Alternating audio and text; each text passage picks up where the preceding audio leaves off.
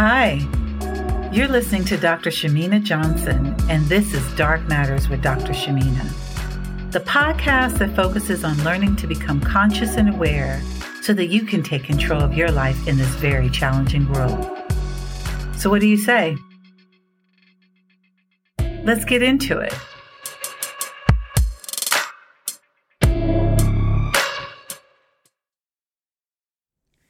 Hi, welcome to Dark Matters with Dr. Shamina. Thanks for tuning in again. I'm your host, Dr. Shamina, and today I want to look at and talk about one of the most common psychological defenses that you may use, probably everyone uses, including myself, I've used, to keep uncomfortable feelings and thoughts at bay, and that is anxiety. I want to talk about anxiety. I've written about it in prior blog posts on my website. But in those posts, I've really focused on talking about anxiety and fear, the type of fear of falling to pieces, which is like a fear of disintegration and involves a kind of threat that individuals will feel in a physical sense where you can't hold it all together. It's like this type of anxiety, it's very intense. It's like you're overpowered by extreme tension in the mind and in the body. Like catastrophic consequences and imaginary stories play out in your mind in rapid succession about how events will unfold. And usually they always have a bad ending. And I think any one of you who are tuning in and listening today that have experienced high levels of anxiety or panic attacks will understand the meaning of what I'm talking about. You know, the issue with panic attacks and intense anxiety is that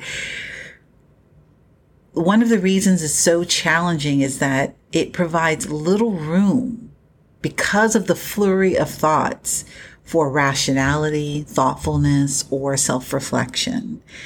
Because in the moment when you're having panic attacks or you're really anxious, you're just trying to contain the hurricane that's happening in your mind of thoughts and emotions that are happening within your body and your mind. But you know, high levels of anxiety can take a really extreme toll on you. And that's why I want to talk about how mindfulness can be so helpful. So I'm going to go back a little bit and lay a little bit of a foundation about anxiety and the defenses that come with it. Like most defenses, you know, such as anxiety, you know, when we develop anxiety over time, like they were appropriate and necessary the time that they were formed in our psyche. So think about this. Just follow me on this journey. As a defenseless child, you know, you may not have been permitted to grow in a way that validates your own individual needs and possibilities. You know, children don't have the psychological resources that adults have to combat growing up in an environment where adults may have been self-absorbed, maybe too wrapped up in their sense of self, or not able to fully love, or even conceive of their child as being separate and an individual. And it's like when you grow up in an environment where it's inconsistent, maybe intimidating, erratic, not stable, very hypercritical. Maybe your parents were partial to other siblings and not yourself, or emotionally isolating. Like it's never just one factor that gives rise to anxiety. It's a lot of factors, but the whole constellation of these limiting experiences can exercise an influence on your development and growth, which are the building blocks of your personality and your psychological makeup when you grow into being an adult. So as a result, as a child, you may have not felt really secure growing up, or maybe have this kind of vague sense of apprehensiveness about life, feeling helpless or isolated. And that foundation kind of starts the processes of developing like a lot of anxiety about your environment, kind of a basic sense of anxiety.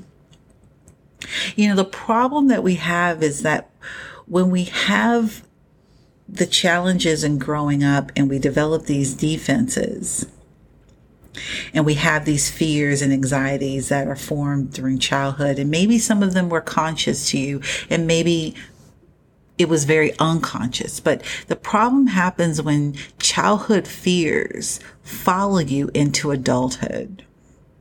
Like, for example, and this is probably a very extreme example, but I'm going to give it nonetheless. Like, if I was molested as a young girl at 10 years old, completely robbed of my innocence and trust of others, the molestation in and of itself is absolutely abhorrent and horrible. But also, there are rippling negative consequences in how it affects the individual, affects me if I'm 10 years old as I'm growing up. Like, before the molestation, I was probably a very happy, 10 years old, happy, bouncing, full of life, adventurous young child. But after the molestation, I become this young girl who's mistrustful and anxious about the world, fearful, angry, depressed.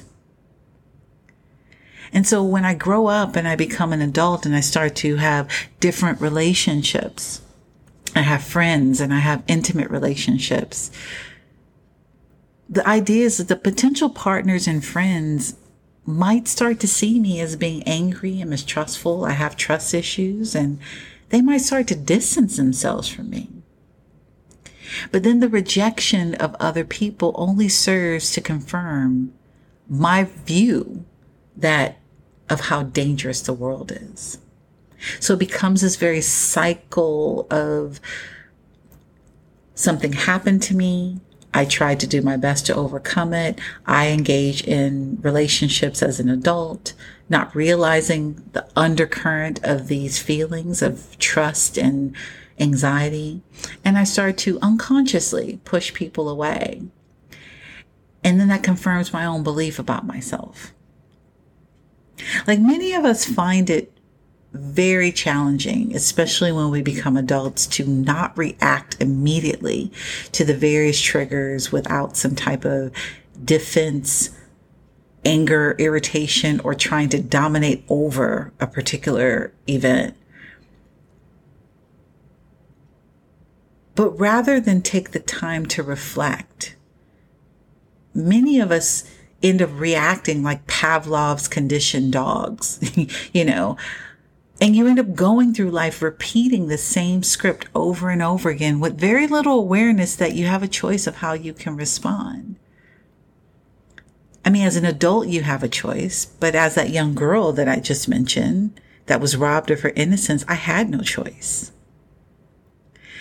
But the reason that I bring up this very specific piece, which is reacting and responding to triggers, is that between a stimulus and a response, how I'm responding, there is a space. There's a psychological space. It's very small sometimes. It's like a small window. But in that space, you have the power to choose a different response. Because it's in that space that lies growth and freedom to be a different version of yourself. Feelings and emotions often run faster than the internet. They run so quickly through our body and in our mind. But when you are able to reflect on your response, you are empowered to do something different and to change the course of the relationship or change the course of the path that you're on in the moment. I'm going to shift a little because I want to talk about, in a different context, of giving you an example of how mindfulness can be very helpful. So I find in my work with clients that experience intense anxiety symptoms to be it to be very helpful to have a sense of mindfulness about yourself, because the therapeutic space between my clients and myself can be such a place of refuge where you are not avoiding feelings, but you're experiencing the feelings in a much more contained environment. Different than being outside in the outside world where you have family and partners and children that are just constantly just in your space. So you don't have a lot of space to really think. So when I come into session, I'll give you an example. When I come into session with my clients, I don't have an agenda. I don't have a flurry of thoughts or imaginary scenarios or stories that I have, catastrophic thoughts. I'm not playing. I don't have all that in my space. Like, I'm not creating imaginary stories about my clients. I don't even really have an agenda when I come into session. I try to put in that moment when I'm with my clients and I begin a session, I try to put aside any goals, any preconceptions that I might have, just so I can be present in the moment and listen to my clients. So what I strive for when I'm with my clients is to have a sense of mental quiet, which helps me focus on my emotions and physical sensations, but also be very attuned to my clients and their emotional experience while I'm patiently listening. I'm listening, but I'm present. And this is an example on relying less on verbal thought as a defense and being present. I mean, in many ways, my approach to psychotherapy and how I work with my clients resembles the exact thing that I'm trying to convey, which is having a sense of mindfulness about your life, with its goal being a mental quiet and the disengagement, or I will just say the separation from a flurry of verbal thoughts, catastrophic thoughts, or imaginary stories that might be happening. So the goal is having a sense of mental quiet. And because of years I've been in practice, I'm able to watch myself in the moment, see my defenses in action if they come up, hear familiar verbal processes kick in, like one of the ones that I've battled for most of my life is not being good enough. But I notice it and I try to silence it in the moment, focusing on instead of what I might be trying to avoid. But the mental quiet helps bring me in contact with all sorts of feelings, such as sadness, anger, and even deeper fears of worthiness or not being good enough. But if I'm in my head and the anxiety takes over and becomes so powerful, then it prevents me from ever really getting to the deeper feelings, which is a place of refuge where you can understand yourself. Like, mindfulness in daily life is not the goal in and of itself, but rather a means to silence these defenses that come up of trying to avoid and focusing on the emotional experience that lies behind them. Like, I don't meditate as a practice every day, but I do bring myself back to my breath every day, again and again, always throughout the day. I take a deep breath to center myself, to gather my thoughts so I get into my body and I get into the present moment. So when we take the time to consider the reason something has triggered us, and to try out alternative actions to the ones that you're accustomed to, you end up actually taking a greater responsibility for your own behavior, your own trajectory in your life, and discovering, I think, a much more fulfilling capacity for change, a greater capacity, I'll say, for change. Like, mindfulness can be a great adjunct tool to psychotherapy. It's not a replacement. But I really want to reinforce that mental quiet and focusing on your breath allows you to observe in action what you've come to understand about yourself, what you believe about yourself, what the thoughts are. And that can be very empowering in breaking the cycle of anxiety Thank you. I'll see you next time.